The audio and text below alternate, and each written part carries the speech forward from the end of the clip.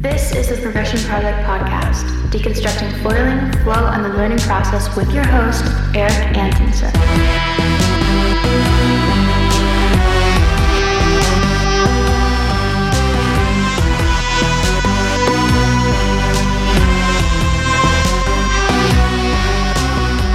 What's up, folks? Thank you for tuning in to the podcast.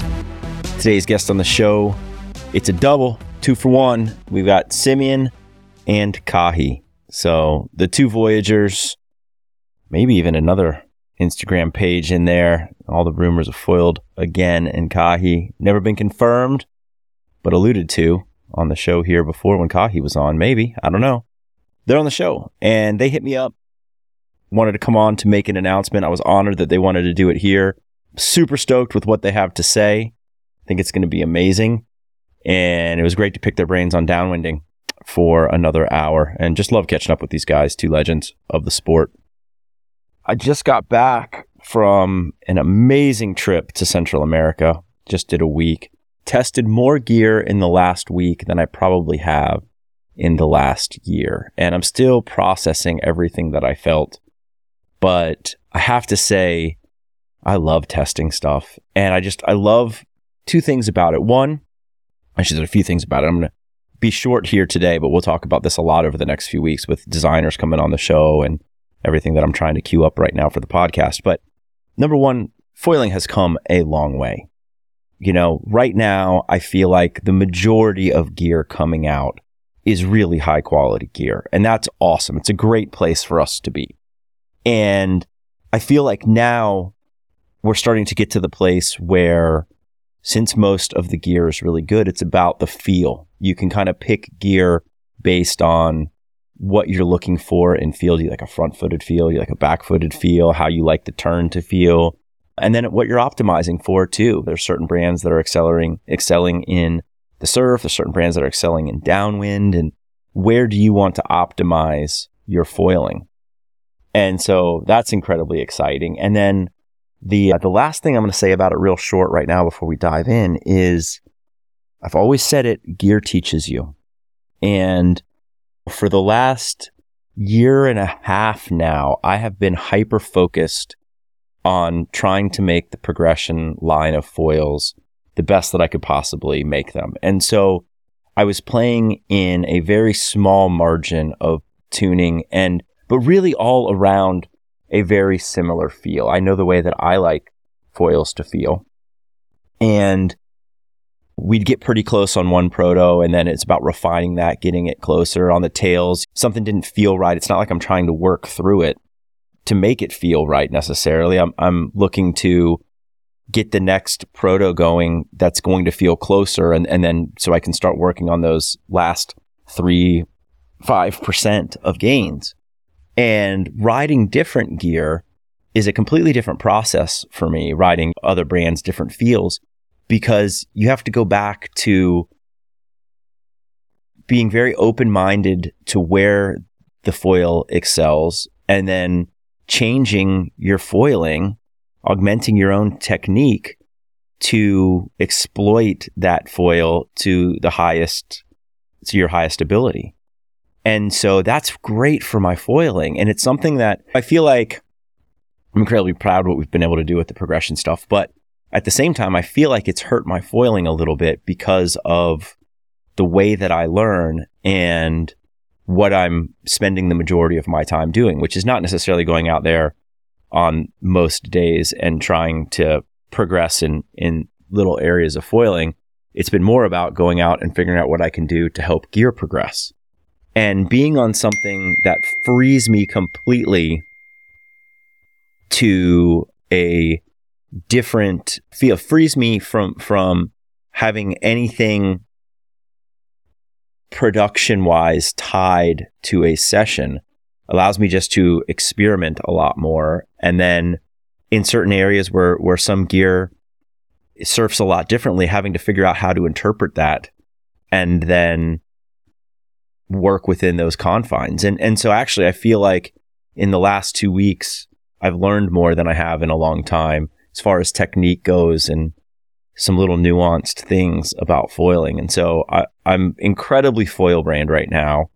and very excited about just spending time in the water, and then also just excited for our sport, just because everyone's working really hard to grow this sport. And a big part of that is the actual gear growing for us, which allows watermen to be more expressive. I look at foiling kind of as like self-expression on water.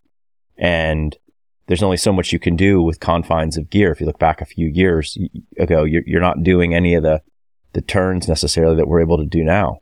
And as gear is getting better, it's getting more efficient, you can become more expressive on water. And I love that. One more note, this podcast is brought to you by the Cala Luna Hotel in Costa Rica. We had 2 bonus days while we were down there. We had a plane situation happen, had to come back to the airport in Liberia. I will tell that story at some point, the full one. But a scary situation. And I hit up some friends, Ricky and Fede, and they put us up at Cala Luna.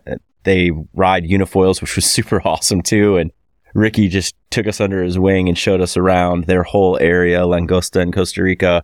Epic foil setup, and couldn't be more stoked on them. And that's my favorite hotel in Costa Rica.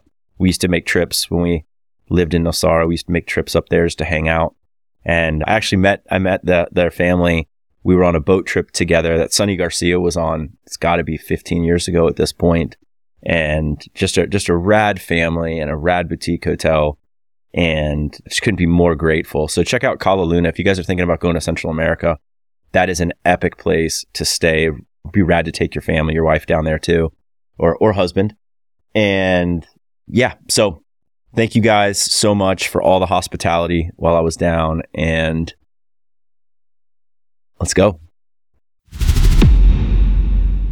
All right. Simeon and Kahi, what's going on, guys? Morning. How are you? I'm stoked to have you get both on the show. This is cool. I know it's pretty exciting for us to be on a podcast together. It's definitely a first for us. And yeah, this is a unique one where you guys hit me up a couple days ago and said you guys want to come on the show together, which I thought was awesome. So stoked to do it. Yeah, we've been more or less like in this sport, evolving along with it. And just during this, like all the trials and tribulations that we've been through, from learning to prone to learning to downwind to learn to wing to learn to sup downwind. Every single time we do it, it's at the very forefront of it, and we've had to experience the trials and tribulations and the pains and the mental struggles, and now we watch people come up, and we're like, wow, they sure have a lot easier. Like the gear is better, that there's actually like YouTube tutorials, etc. And we realized what was missing was, from our standpoint where we live, an opportunity for people to come together and talk about, have a actual camp where we discuss these types of things. We bring the community together, and we provide that knowledge that we've gained over the years to fast forward people's learnings as they want to take on the downwinding journey. So we're launching the very first Voyager foiler camp. I think it's brilliant. So cool. Where are you guys recording today? Are you guys at the station? Yeah, he's on break. We're at the station. He's on break. So we figured we could knock this out really quickly. We'll give you as much time as we can. But if there is an emergency, Simeon will be taken away. Going to save a life. It's so awesome, man. On a completely separate note, my daughter Kemper she's an ocean rescue here. She actually just got Ocean Rookie of the Year for ocean rescue. She's so stoked, but she loves it, man. It's like she's found her people, and it's hilarious because my whole life I've been trying to kind of get her into the surf thing. It's never really been her thing, but she's such a water woman that it's finally come out. Like, she tried to not the follow dad route this whole time because she's so independent. And now all of a sudden she's found a way to be in the water that's on her own. And she's just frothing. It's the coolest thing ever, man. That's got to make you so proud. Like, now Simeon and I both have kids, and all we want to do is get them to be in the water. But we know you can't really force that. Yeah. I don't know if I should have been mad or or stoked the other day, 3-4 weeks ago, and I'm sitting up here working, and I heard something happen downstairs, so I like yelled down, and my wife Sarah goes, "Yeah, Kemper just went out surfing. It's a school day, mind you."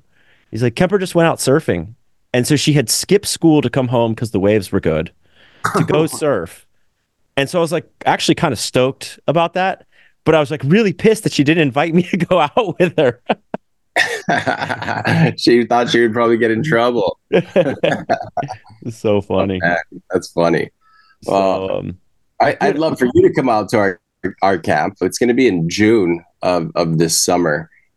We Simeon's more or less been the godfather here of the whole downwinding story. So I want him to kind of like tell his side of the progression of where we're at of getting to the point of actually launching a camp. Yeah, it's funny. It's been fun over the years because I feel like I've been doing like a nonstop camp, but just with all my friends. It's funny. Earlier, Kahi was saying it's like there's no better time to get into the sport of foiling and downwinding. Everyone has great boards. The wings are better. We have knowledge. If there's anything you can learn, or if there's anyone you want to listen to, it's the Karapa guys who's went out on 5.6s or 6.0s on downwind boards, and because we really had to go pretty much to the deepest doldrums of just pain and struggle, and just selling the hope and dreams of downwinding to your buddy. And yeah, well, I have a 6.0. Maybe look at this 6.4 is going to be better. And it's just here we are now, and I feel like we got it all dialed. It's a little bit more streamlined. We have a way better understanding, and just with a bunch of the friends that we've recruited over the years, and just seeing how you can help them and how that learning curve has gotten quicker, and you're seeing a higher success rate, and it's awesome. Like for me, that's just like enough satisfaction and gratification for me is just looking and growing the sport. And Kahi and I, we've talked about it, or just real in a brainstorm, just conversation. We should do camps. I was like, yeah, that would be cool. And then Kahi got real fired up maybe like a month ago, and I was like, you know what, I'm down. And for me, I'm excited to just share knowledge and meet new people, continue the stoke, spread the stoke, and just kind of share what we've learned over the years and see how we can continue helping people. Because for me, it's been cool to see, and I always say this too, is like was it last year's Maui to Molokai, only 1 year ago here in Hawaii, we had 7 sup racers, and that was between Oahu and Maui, and it was I think it was me, Jack, Eric Sturman, Kane. Who else was in it? Maybe Shep. Shep was off island. Annie Star. Yeah. And one Australian, Julian Bradley. But it was cool because that was all we had last year, right? And then in 1 year's time, we look back at how much people have gotten into the sport. And this year's Maui to Molokai had 50 people. Wow. So and I could see next year's Maui to Molokai just growing and exploding and maybe being one of the biggest races in the world.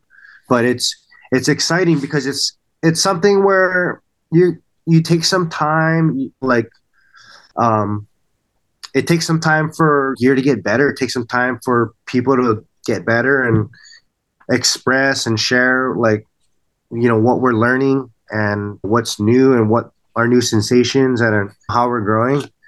But I can just see this camp being just something super fun and just a way to just explode the sport, explode the stoke, and just bring a new passion into a lot of people's ocean lifestyle. Yeah, no, I see it completely. And when I think about what you guys are doing, I don't even know if it's necessarily for folks who are just getting into downwinding. It's probably for folks like me who live on a different coastline, and I'd love to go out there for a week, or somebody here in our area who's already good at it, go out there for a week, and you're getting that local knowledge. And it's more like a guided downwind trip almost in some ways, where you're going to be on the best run of the day, and you're not going to make mistakes like getting in and out and ruining your gear. No, it sounds insane. Well, we're going to be based right in the middle of the best downwind run on our island. Arguably one of the best in the top 3 of the state of Hawaii that's known so far, and that's the HK run, the Mauna Lua Bay run from China Walls to Kaimana Beach. And we get bumps that are straight down the line, are out to sea, are side shore. So the variability that you're going to get exposed to will get you ready for anywhere you have to go in the world. The beginning of the run at Mauna Lua Bay is known as one of the most difficult places to pop up because of the backwash, etc. So with the assistance of our crew, with assistance of our safety teams, etc., like, we get to expedite somebody's experience from 2 months of pain to maybe 2 days of pain, right? So it's anybody that can foil. Look, Mark Zuckerberg is downwind foiling, right? You're gonna have Mark, hit us up. You're gonna have guys that can barely foil be downwinders by the end of this week, and our goal is to just build this like diaspora of foilers around the world to get deeper into the ocean or deeper into lakes or rivers, etc. There's the frontier is wide open, and we're just scratching the surface. And our goal is to make that journey that much easier, because nobody should have to struggle the way that we struggled. I hope nobody ever has to do that again. What was your board? Your RJ board? Your first? Yeah, board? my first board we called it the bar of soap. It was a 511 dialed bar soap. Oh my God. But Jack could pop it up. That jerk, like he would just pop that. You're like, what's wrong? This is so easy. I'm like, bro, you're 16 freaking years old. Yeah. That's like, I've been working with Jack the last year with F1. And it's funny because, I mean, this isn't a disrespect to Jack or F1, but it's like, they're always asking him for R&D because he's such a great rider. But I'm like, in the back of my head, I'm thinking like, dude, Jack is a 16-year-old I mean, he's 18 now, but he's an 18-year-old phenom, just freak of nature. He's not the best guy to ask like what's working, what's not working, because he makes everything work. Yeah. He's funny.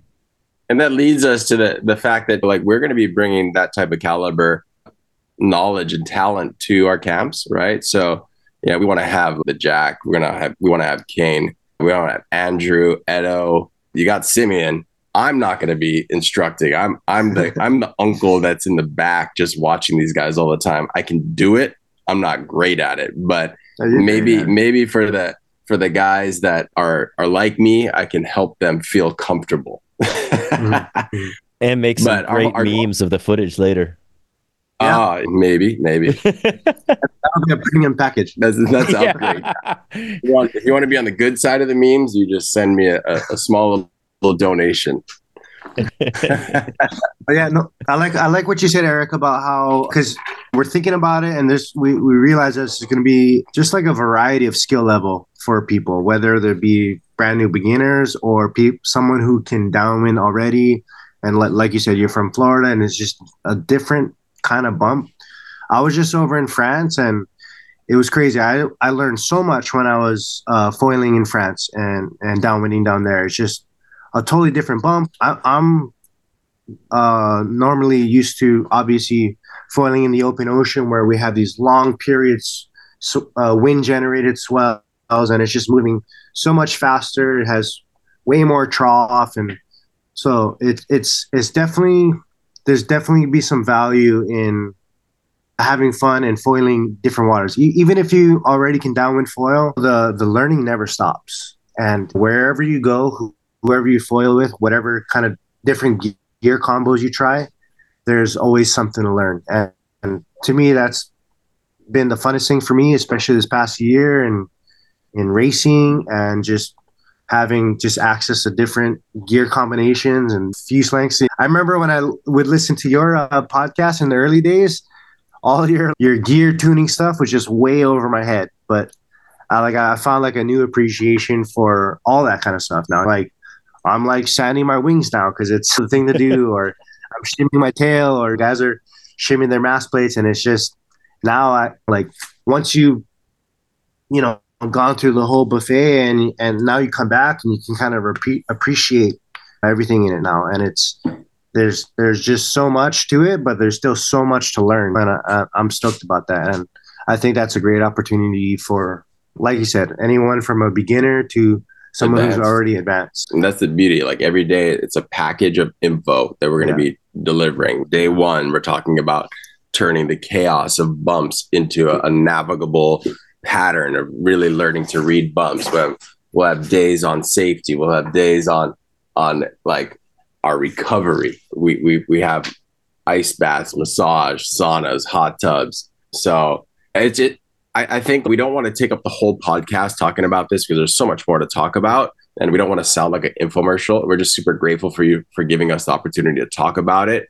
But if people want to learn more, we're going to be launching. By the time this goes on the air, it'll be launched. But if you want to sign up, we just go to the website. It's voyagerfoiler.com. Also on Instagram at Voyager_foiler. That's where we'll be answering questions. That's where you'll be able to reserve your spot. We've got early bird pricing that goes to February 15th, and it's going to be all of June in Honolulu, Hawaii. So you think about the cost, right? Like when you want to stay at a hotel here in Hawaii, the cheapest room you can get is about $350 a night. So when you look at that for the cost of the camp, man, you've almost already paid for it just from a lodging standpoint. So it's a great opportunity. It's a great deal. And it's an opportunity to learn from some of the best foilers in the world. And you get to leave Hawaii being a drastically better foiler, a drastically better downwind foiler specifically. Yeah. Do you guys have plans? Go ahead, Sim. Oh, I was just going to add, I think it's cool because, we see on Instagram people who foil in remote places around the world, and it's just them. And you're like, wow, this guy's a maniac. He's sending downwind runs solo in San Francisco or just New Jersey, right? But I think what's cool and unique about the crew that we have here in Oahu is that we have 12, 15, 20, 30 guys deep, and we're all passionate about the same thing. But what's cool is you can learn so much and you can grow so much when the community is like thriving. Yeah. Versus if you're just by yourself. If you're just by yourself, like you're a hammer, but then there's nobody giving you feedback. And there's no one pushing you. There's no challenge, and there's no getting out of your comfort zone, checking out what they're riding, how they're riding, their style, what works for them. And although we did learn a lot in those early days from riding our 6.0s and stuff, but it's cool because I can get a little nugget from somebody who just started, or maybe they're on a different path, but it's just cool because I feel like everyone has a cool, unique little insight that maybe you haven't heard before, or maybe it's speaking to you loudly. And that's what's cool. I think the way that we're going to put it on is we're going to have lots of instructors, and it's going to be cool to just, and content. Like we're going to have some of the best guys filming and be able to review the footage every day. And I'm just really excited. So can't wait. That's epic. No, I agree with everything you guys just said right there. For us, we learned to downwind, basically Pedigo and I together, and it was just the two of us. There was no one out in front that we could learn from. And so we could glimpse what we could from Instagram or YouTube or through nuggets on the podcast, but you're really just figuring it out until you see it live. And I feel like we did a pretty good job learning, but then going out to Hood River and getting to watch the Josh Coos and Canes and guys who have spent a lot more time downwinding and not in their tiny little echo chamber, we both came away with, 4 or 5 just really simple things that made things so much easier for us, that I wish I would have had those nuggets a year ago, because I would be that much better. And I think that's what a camp does. Like I used to run a camp for sup surfing in Costa Rica, and my goal was to just plant seeds for things that maybe were applicable to that person like at the moment, or that would lead them to an aha moment in 2, 3, 4 months down the line through their own training. And like being in that environment where you get to work with people that are much better than you, it's only going to make you better. 100%. Yeah, that's awesome. So switching gears a little bit, Sim, you mentioned sanding foils. Something that I've been playing around with a whole lot lately. What have you learned? What are you doing? I'm still a white belt in sanding my foils. Like the guys that I talk to, and like even Greg Stuber, like we're like, okay, are we sanding in the flow of the water? Are we sanding the opposite direction to create the friction? Like I still haven't nerded out on it, but like right before Molokai and when we were getting into serious racing, like you'd see like the Andrews and the Edos, and their wings would be spotless and shiny, and just it would just be super smooth and slick. I'm a believer in it for sure. But I'm not like sanding my foil every single time I go foil. But I don't know if it's like a placebo thing or a mental thing. But if you think you're going fast and you're confident, then you're going fast. But it definitely feels smoother, takes away all those vibrations or those whistlings, and it just seems to be a little bit more efficient. For me this year, I'm gonna be implementing that for sure, and in my preparation.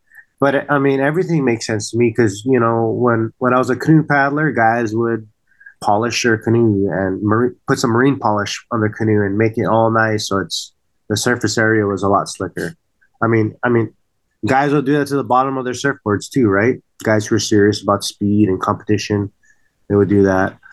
One of the challenges we have here in Hawaii, though, is that our foils hit the reef so often that if you want to have a true racing foil, you almost have to have a separate foil just for that. Because if you're surfing and downwinding on the same foil, it's the sanding is irrelevant because you've got so many scratches all over your foil and gouges. Like it's really, really difficult to be able to do that. So it's really the top guys that are able to have two foils that keep one just for racing that are really making a difference. Yeah. And our foils get so beat up over here, just like Kahi said. And I remember Edo telling me too, oh yeah, well, if you do have a gnarly scratch or gouge in your foil, you got to fill it with epoxy and then you sand it down.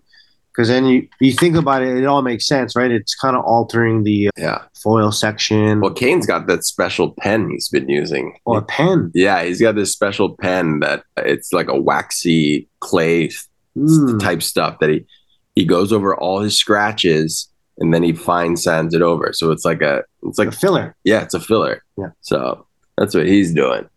But sooner rather than later. What about are you sanding your mast at all? Yeah, I'm playing with everything right now to get an idea of how it all feels different. That's kind of the dive I've been on for the last, 4 to 5 weeks, is understanding like flow and like laminar attachment and what's better at low speeds, what's better at higher speeds. And I'm still in the learning phase of it all, but it's been really cool to see how much of a difference that can make. Oh yeah. What's your, I know everyone has a different like formula. I'm going to use 600 grit and then go all the way up. Are you doing like multiple like processes of sanding with different grits of sandpaper? Yeah, I've done it like in increments and tested along the way from 400 up to 3,000. Yeah. And yeah, I think there's a point of diminishing returns, but you definitely feel a little slipperier as you get smoother, and you maybe lose a little bit of the low end. And it's just kind of like where that trade is. So I don't think it's a one size fits all type of thing, because I feel like foils that already don't have a whole lot of low end, if they're even slicker, you're going to lose a little bit more of that low end. So maybe that's not the thing, but maybe on something like a progression, if that gets a little bit slicker, you've got so much low end. Now you're just kind of like adding some top end to it. And so, just like anything in foiling, I feel like it's so nuanced for rider and gear and conditions and all of it. Yeah. So you're saying when you sand it, you feel like you're losing low end? When it gets really slick, yeah, I feel like I lose a little low end. Wow, that's interesting. Yeah. Because you like I said, I'm a sanding white belt, but it sounds, or you would think that if you completely sand your whole setup and get it all smooth, slick, and efficient, that it would just improve your setup and your riding sensation in every manner. But that's interesting. My understanding of it is that you a little bit of turbulence, micro turbulence, right? Like kind of creates a little bit more of flow attachment at the lower speeds. So probably like a 400 grit is going to have a little bit better low end than like a 3000 grit. And then the other thing is, and this is what I don't fully understand yet that I'm testing a bunch, is like what parts of the foil, because like the flow isn't the same around different parts of the foil. So like where maybe like the thing in the future is you're going to have like different parts of the foil sanded differently. And now I don't even know if any of that makes sense, because I feel like you just get a couple nicks on your foil and it probably negates all of it, right? So you guys are getting into it, man. Yeah. That's we probably half the audience is so stoked right now and half just turned off. I sand mine with like 180 to take out the burrs. Yeah. maybe some 220. Throw some wax in there. Yeah, I got a fun exercise. We did this recently with our downwind chat, where it was naming the in order the not cool, or in order of cool and not cool, and let's hear what you have to say. All right, so in downwinding, in the number 1 is cool, number 3 is not cool, and they're all could be arguably not cool, but in order of your thoughts. Downwinding with a wing, foil drive, and e-foil. That was it, right? Yeah. What was the score? How'd it go? Being on the spot.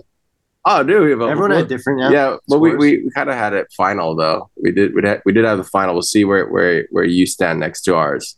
My guess would be e-foil, wing, foil drive.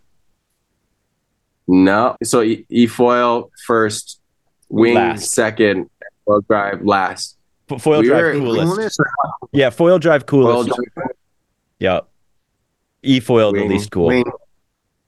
We went foil drive the coolest, e-foil second coolest, wing left. I think, but some guys were. Some guys were wing. But the foil drive stayed at the top. We weren't necessarily putting our stamp on foil drive, but we were saying if we had those 3 to choose, that's what we would choose. So dude, pretty spot on. I want one really bad. I just had Dominic on the pod. It hasn't come out yet, but yeah, I think that's going to be so fun, because I think I'll be downwinding on like my mid-length when it happens. Yeah, you'll be downwinding on your shortboard. Like I went out with Paul recently. We did 2 runs. The first run, I went on my 4.3 27 liter board, and it was hard to get up. But once you were up, it was epic. But the problem was, I came down in the middle of Mauna Lua Bay and the battery died. There you go. I had to paddle for almost 2 miles back to shore with a foil drive underneath my board with dead arms, like a belly rashed, like it looked like I ate it on asphalt when I came in, and my arms were dead. And that the whole time you're just thinking like, if a tiger shark were to go under me, would it check me out? Like, what are the odds that I've been seen at this point? Because you're in like the scariest dark and sharky waters, and it's But so the next day I took a 6. I think it was just like a 5. Yeah, it was a mid-length. Popped up right away, tons of battery, made it all the way, no drama. So yeah, your mid-length's going to be so easy, and then you can work your way down to a small board. So there's definitely a place for it. But I also came to the conclusion, and like, granted, I didn't do it that much, but like, I had felt as though I probably would have had more fun just on my sup board. So it's, if you know how to sup downwind and you've already put in that time to learn that technique, well, then the foil drive is probably not necessary. But if you're not willing or don't have the time or just don't, you have the money, man, the foil drive will get you going so quickly, but you still got to know the bumps. Like, you still have to have the knowledge of how to actually ride the bumps and preserve battery, because you don't want your foil drive can only last for so long. So it was an awesome experience. I highly recommend it. I can't wait to get to feel it. I think it's going to be so sick. But I also agree. I don't think it takes, I think on the day you're going to sup. I love sup. Or even like for us, runner. And that's what the mid-length. So what you just said there about that paddle, that's where I'm like Yeah. frothing on the mid-length stuff, is because now we get so many like the shore runner days where you can go offshore and do, what our downwinders, but it's just, do you want to deal with that paddle if you come off foil? And then you kind of safety surf it the whole Yeah. way. And I don't feel that way when I've got more float out there, because you paddle pretty quick. That's an interesting take, because like when I was on my prone with the foil drive, I was fucking ripping turns like on purpose, like getting the wings out, because if you came down, you just pop right back up. Yep. So that definitely was some of the bonus, and it also gives you like, wow, it gives you that much more time to push things to the next level. It's kind of a parallel to like all these guys that get to tow foil all the time. Like they get so much time on water, they get so much time getting to push the envelope, whereas like us guys that don't get to tow, like we got to paddle, not trying to take off on 6-foot waves. Yeah. So right. there is definitely a opportunity to drastically increase your skill level by utilizing a foil drive. And that also leads us to Paul is going to be part of our camp, and he wants to offer a foil drive component. So if people wanted to foil drive during the camp, they could pay for a small upgrade, and Paul will come in and train you on the foil drive. So that's a pretty cool addition. Yeah. Epic to get him involved.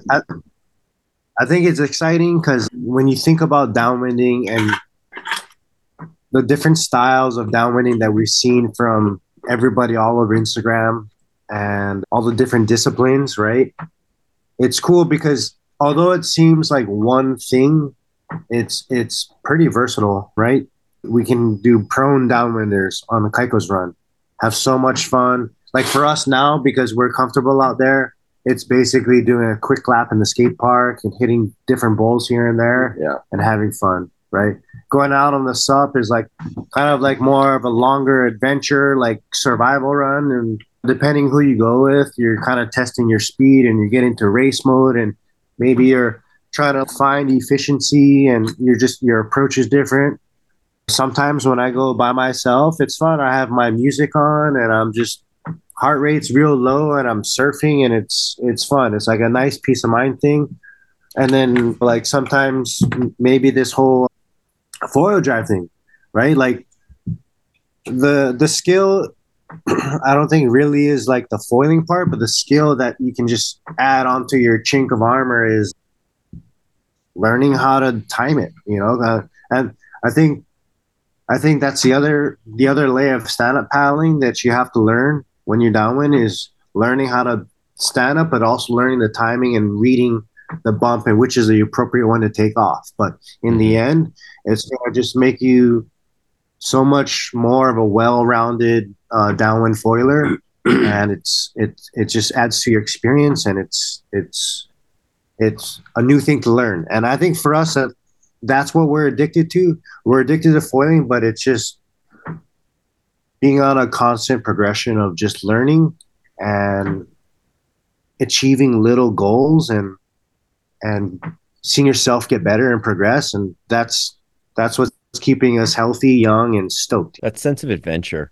Did you guys see, obviously probably did, the video of Jason from Australia who got hit by the humpback winging?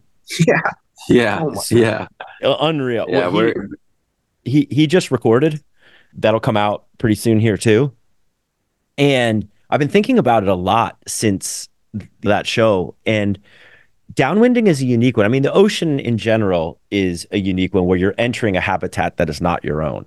But downwinding is kind of next level to that, because you're generally much farther offshore, really in the kind of more, I don't know,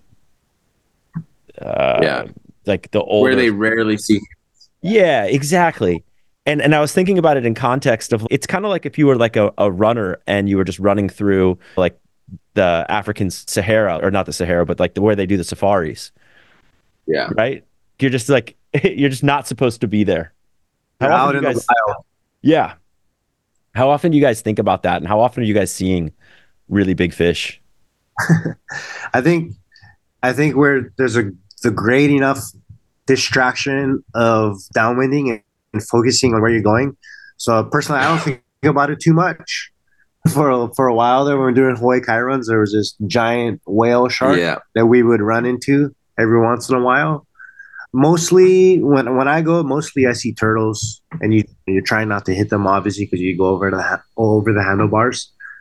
And I think too, we're just going so fast, or faster than any other vessel on the ocean, that you don't have time to really look around. Because I remember when I was canoe paddling, I would see whales all the time, dolphins, and every once in a while you see a shark off in the distance, because you're probably going 6 to 7, 8 miles an hour.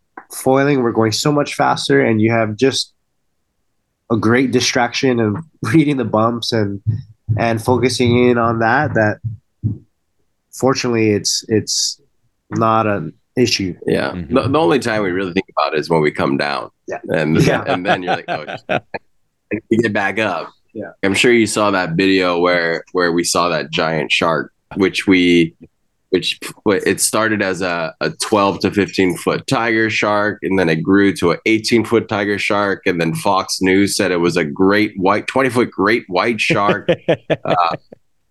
When we saw that guy, we definitely were thinking about it for a little while, and then we kind of figured out that it was a whale shark, and it's kind of been around a bunch. I haven't seen it recently, but we got wildlife out here. The whales just came back. They just been spotted like last week for the first time, so they're back. But yeah, we once when you're on foil, you don't think about it. You feel relatively safe. But if your foil is singing like the Dickens, then you think about it a bit. That's another good reason to sand it. So they're not singing. Yeah.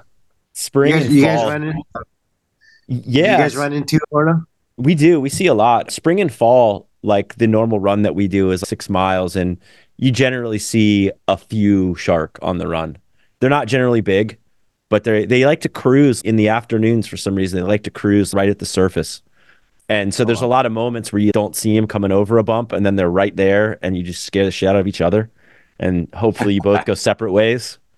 I hit a manta ray winging a couple months ago, and that was pretty scary because right before I hit it, its fin came up, his wing came up, and I didn't know what it was, and it was huge. And I was like, oh no. And I was like, I knew I was going right at it. And I kind of then I realized it's a manta ray, and I kind of tried to ollie it, but I still hit it, and I landed on his back. Oh God. We were both fine, but I was sketchy. Dude, that is sketch. Yeah.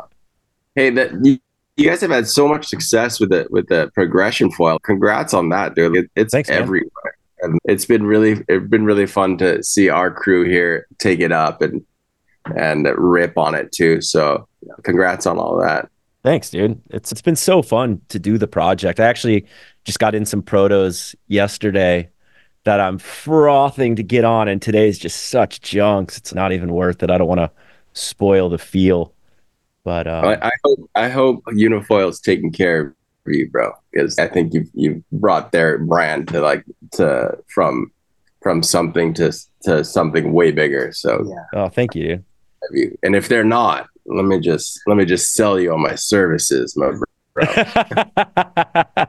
I need an agent, dude.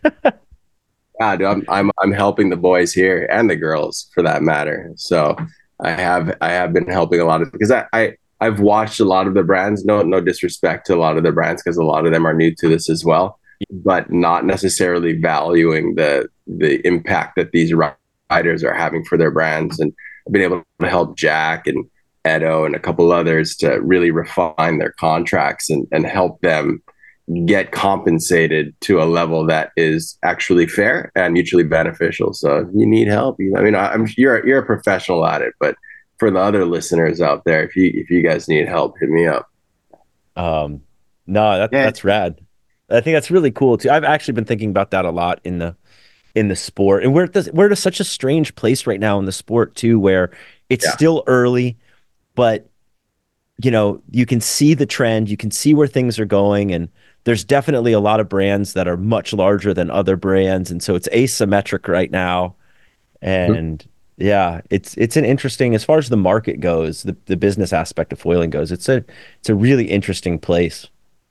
It is. It is. You've got like these big name brands that came out of nowhere, but they had like kiting background. You have the OGs in the sport that have really been just like growing as the sport grows, and then you've got like these newbies to the plate, and all of them have different depths of pockets and amount of funds that they're willing to put towards team riders, and you it's so diverse that sometimes doesn't quite make sense. You think, oh, that brand's making so much money, why don't they want to invest in team riders?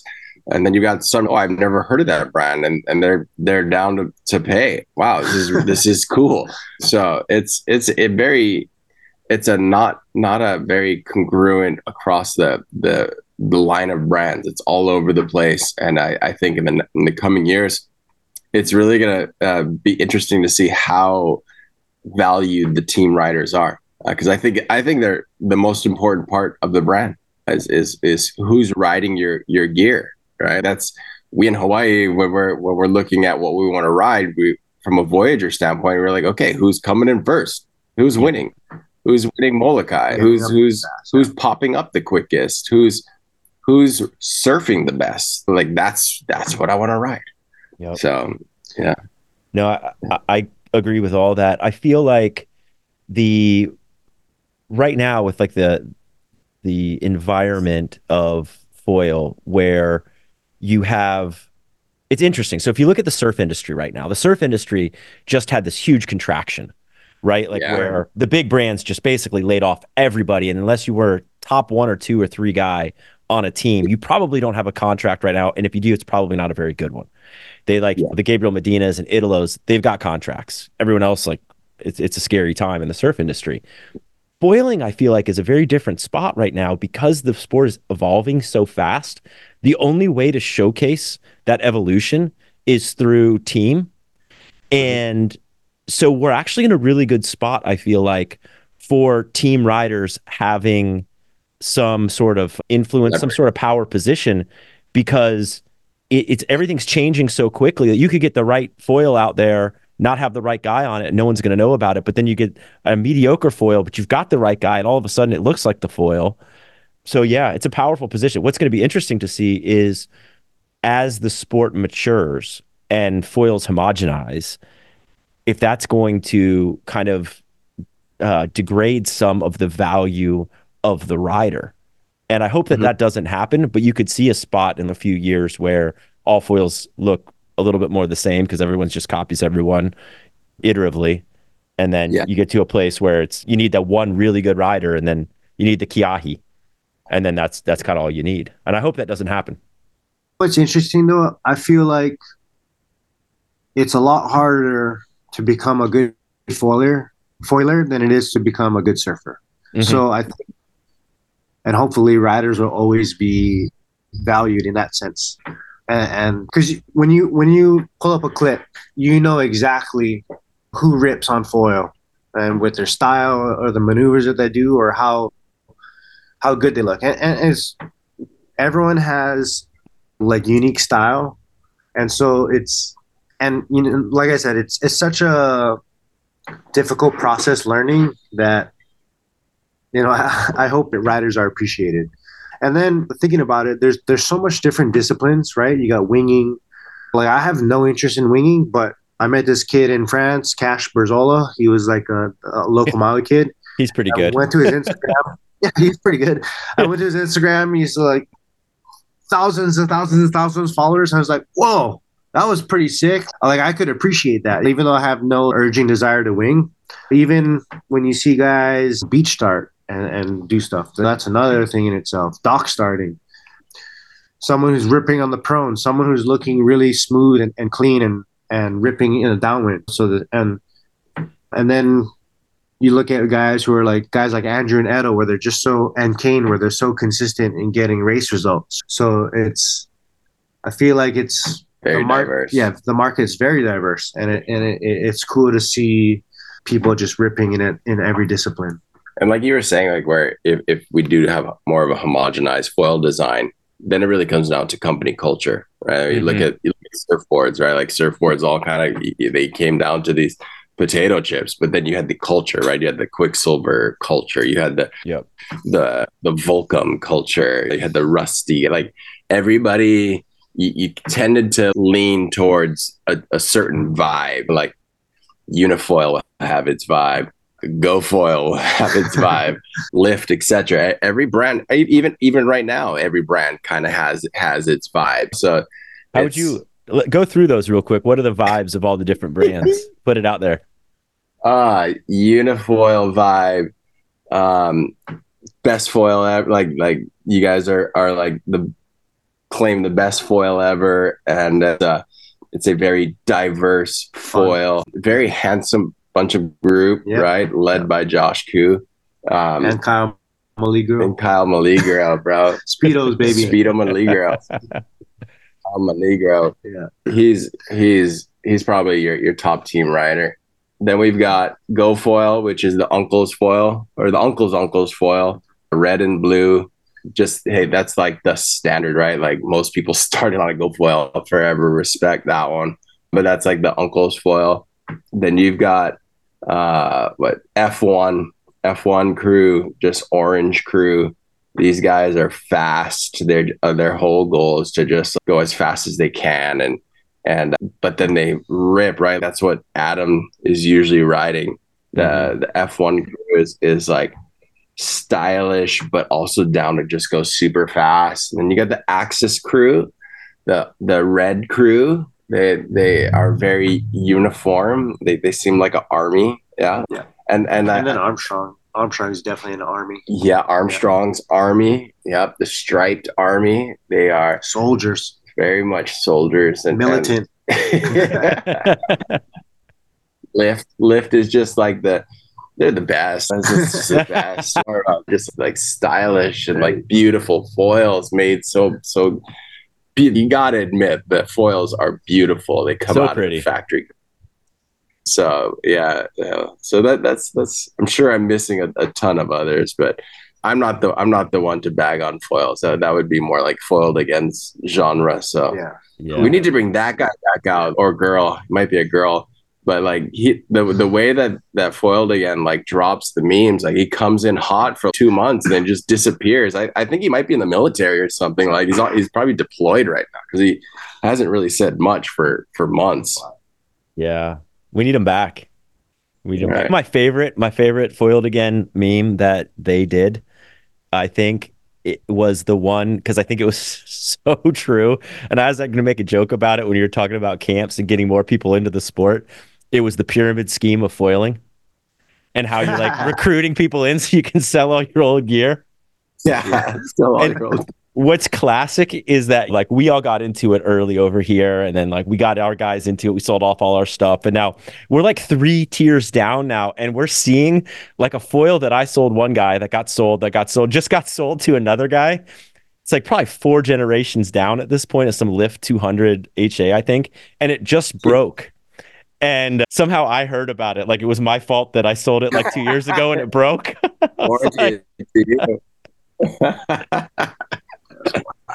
That's right. It made it that long. The testament to those things are relatively bulletproof.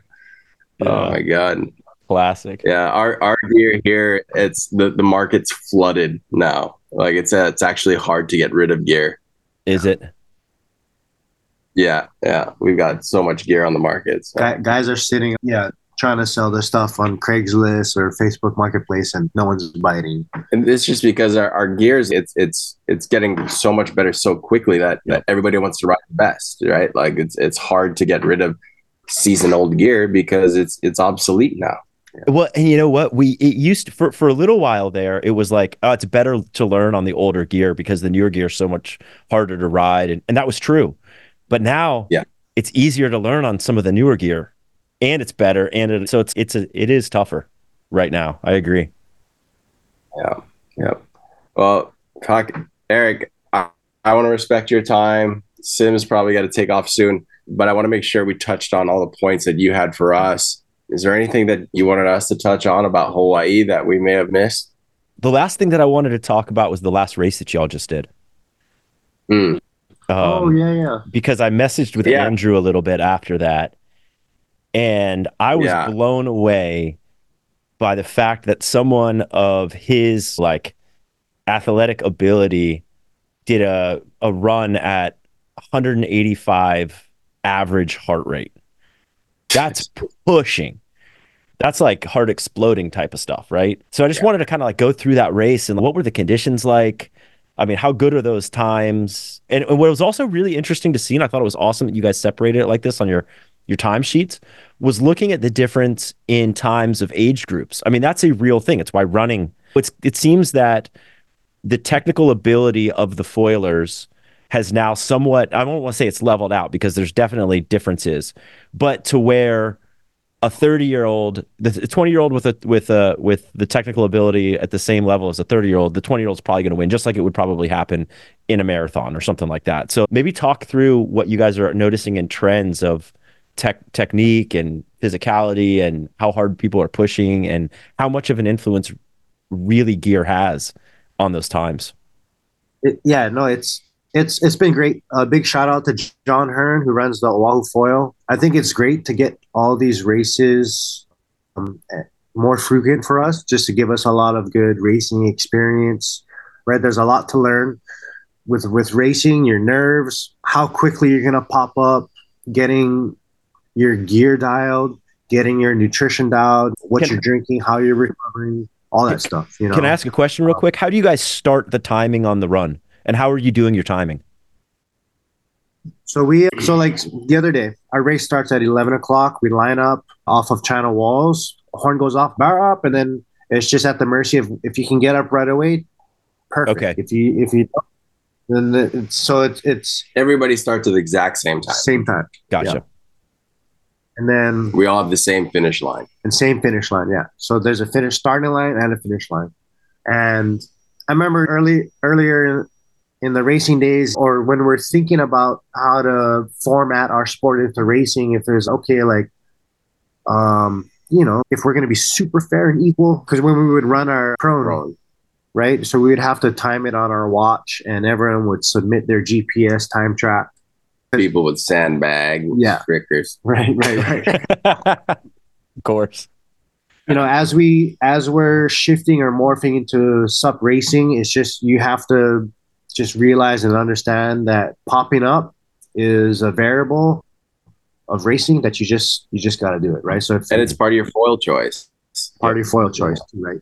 And those are some of the big things that I've learned this past year with all the racing we've done. Is it doesn't really matter how fast you're going in 2/3 of the race, but if you can't pop up and you can't pump to the finish line, that's gonna like fully alter your placing or your time, right? Mm-hmm. So there's a lot of, like I said, it's good for us to, as a local community, to iron all these things out, get really comfortable in a racing format. Although I don't think racing at 185 beats per minute is comfortable. But so the conditions this week, it was crazy. John's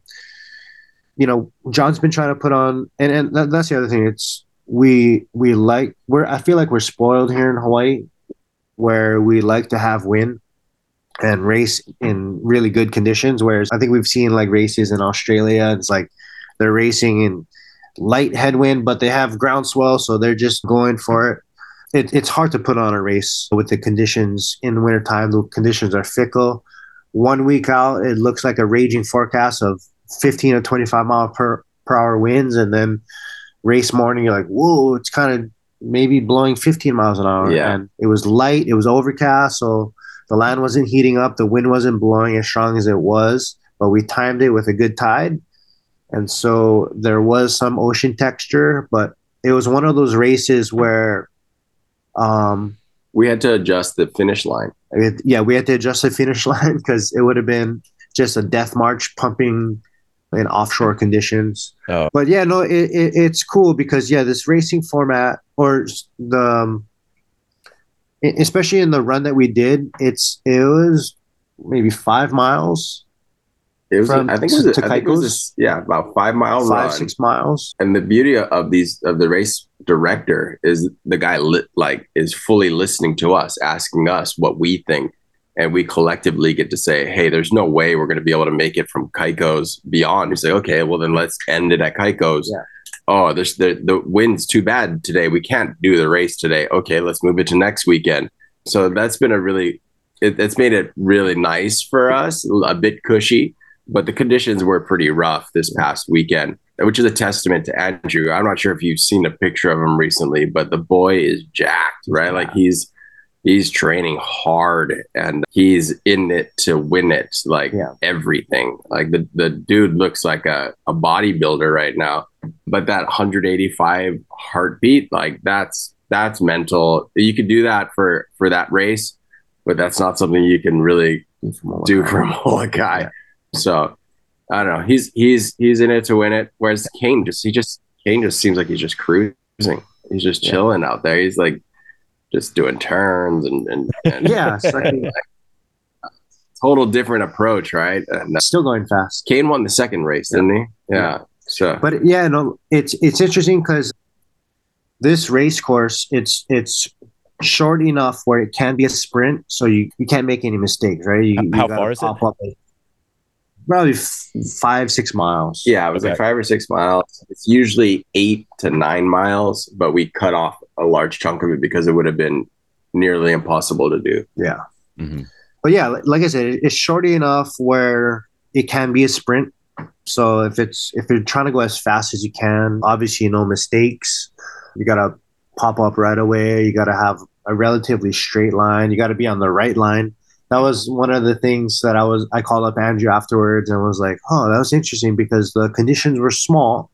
And normally on a dropping tide, the current would be going in the opposite direction on the outside. However, since the bumps were smaller, if you're on an outside line exposed to just the deeper waters in the ocean, the troughs are going to be bigger.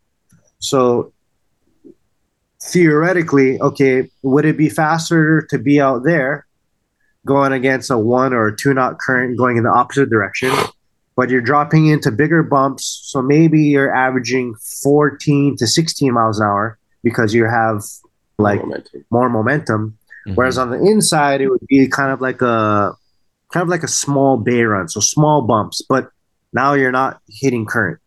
So, but you don't have any opportunities to go up and over or just really accelerate into that top end where you can start gaining. So, there's a whole bunch of like course strategy going on. Another interesting thing about Andrew, last summer he was on Maui training a lot for Molokai, but we noticed that right before Molokai he was like super thin, right? He was like very lean. It was probably just from all the downwinding he's been doing and all the physical activity, but he was real lean. But now his approach is, I'm going to get heavier so I can go faster on the same foil. Yeah. So he's adding muscle weight and stuff. But it gets interesting because as you add more muscle, obviously your heart's going to be working a lot harder to pump the blood and oxygenated blood to get muscles to recover, right? Yeah. And so I remember in paddling, that's what was cool because you could go out and race this guy. You're like, holy smokes, this guy is jacked. He's got huge muscles. But then you'd go and beat him because he would just gas out. But foiling is interesting too because you can either be super intense and go up and over and keep your heart rate really high, or you can be like Kane or even Andrew, be super efficient, stand there and recover, bring your heart rate back down. Yeah, and let the foil do the work. Yeah. We do also have to say Edo wasn't at the race Edo wasn't there, yeah. So how he would have done, we're not sure.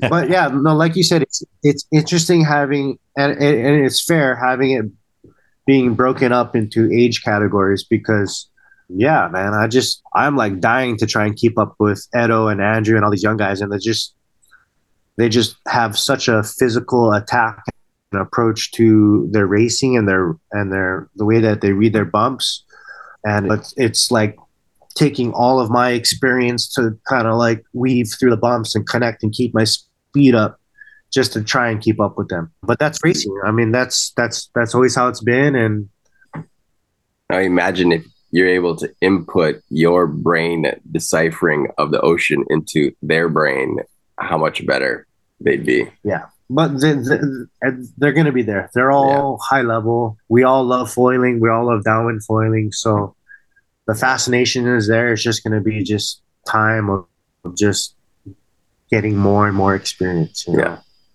And that's what we want to provide with these camps. Yeah. Like, look at that. Get knowledge. And we're back. And we're back. Full circle. That was beautiful. So the camps are in June on Oahu for the full month. So you guys, weekly camps, so running 4 of them? Yeah, 5-day, 5-night, 4 camps, 10 slots in each. It's all inclusive, includes all your food, your transport. If you need gear, we can get gear lined up for you for a small fee. Maybe we can even get it for free if some of these brands sign up. We're not paying for alcohol. If you want alcohol, you got to pay for that on your own. It's not necessarily going to be a party scene. Right? We're there to downwind. We're going to be doing 2 to 3 downwinds a day. So it's going to be a lot of food, a lot of nutrition, and getting up early, good recovery, and just like a intense, amazing experience that when you're leaving Hawaii or you're leaving the camp, you're just like satiated with knowledge and just feeling really stoked on where you've come in just a few days. Well, it sounds amazing. I'm sure there's a lot of folks listening that'll be intrigued. And VoyagerFoil.com, is that the spot? Voyager Foiler. Yep, Yeah, VoyagerFoiler.com. We're aiming to put that up on launch. It'll be launched by the time this gets aired. Perfect. Yeah, it's probably 3 weeks out. Yeah, so thanks. Yes, right now. When do you think this one will come out? Probably about 3 weeks is my guess. I've got cool. two ahead of it. So, dude, you're on a tear at the moment. I am, dude. Our surf has been shit. I have been less motivated to foil in the last 5 weeks than since I started foiling. It's just been cold and gross, but I have a trip coming up to Costa Rica in a week and a half. So, nice. I saw Gabe Kling scoring yesterday. Didn't you guys just get a sick little run of swell? We had 1 day of swell. We had one good surf day. Yeah, but it was preceded by 7 days of overcast, 30 mile an hour, like straight on shore. And then Brian and I actually towed a couple days ago, and it was like 50 degrees and offshore at 20 to 25. And normally we're out there for a few hours. Like each did one run, and we're like, let's fucking call it. We never do that. It's the first time we've ever done that. So. Hey, we want our Finchy back. You guys have had him for too long. We want him back over here. You can have him back. We're getting tired of him. Well, right on. Last words. What do you guys want to leave folks with? And thanks again for coming on. It's always good to catch up with y'all. Yeah, no, stoked. Thanks for having us, Eric. We appreciate it. It's always great to talk, discuss, brainstorm, and just have a genuine conversation with another enthusiast and someone who's passionate about foiling. We love it. And it's just wild that how this sport has connected people from around the world. Like we have friends now that are on the other side of the world. Like we wake up to direct messages from the other side of the planet, and it's amazing that this sport has been able to provide that. And we're hoping to provide a nice little opportunity for people to come experience our lifestyle here, and in an affordable manner that is just, it's Hawaii, bro, in the middle of summer. Yep. It's gonna be gorgeous, and I hope you get to come. So thanks to everybody that's listening. Stay tuned, and hopefully it's not sold out by the time you guys hear this. Hopefully it is. Hopefully it is. That'd be epic. But then you have to just do another month. Yeah, for real. Maybe if these camps are successful, we want to do one in Hood. We want to do one everywhere there's wind, because the knowledge of the Voyagers have within our little crew. Our crew keeps growing, so more knowledge keeps being built, and the more knowledge we have, the easier it's going to get for people to enter this sport. I love it. Voyager's a great brand to facilitate all this too. So good work. Stoked for you guys, man. Appreciate it, Eric. All right, dude. Much aloha.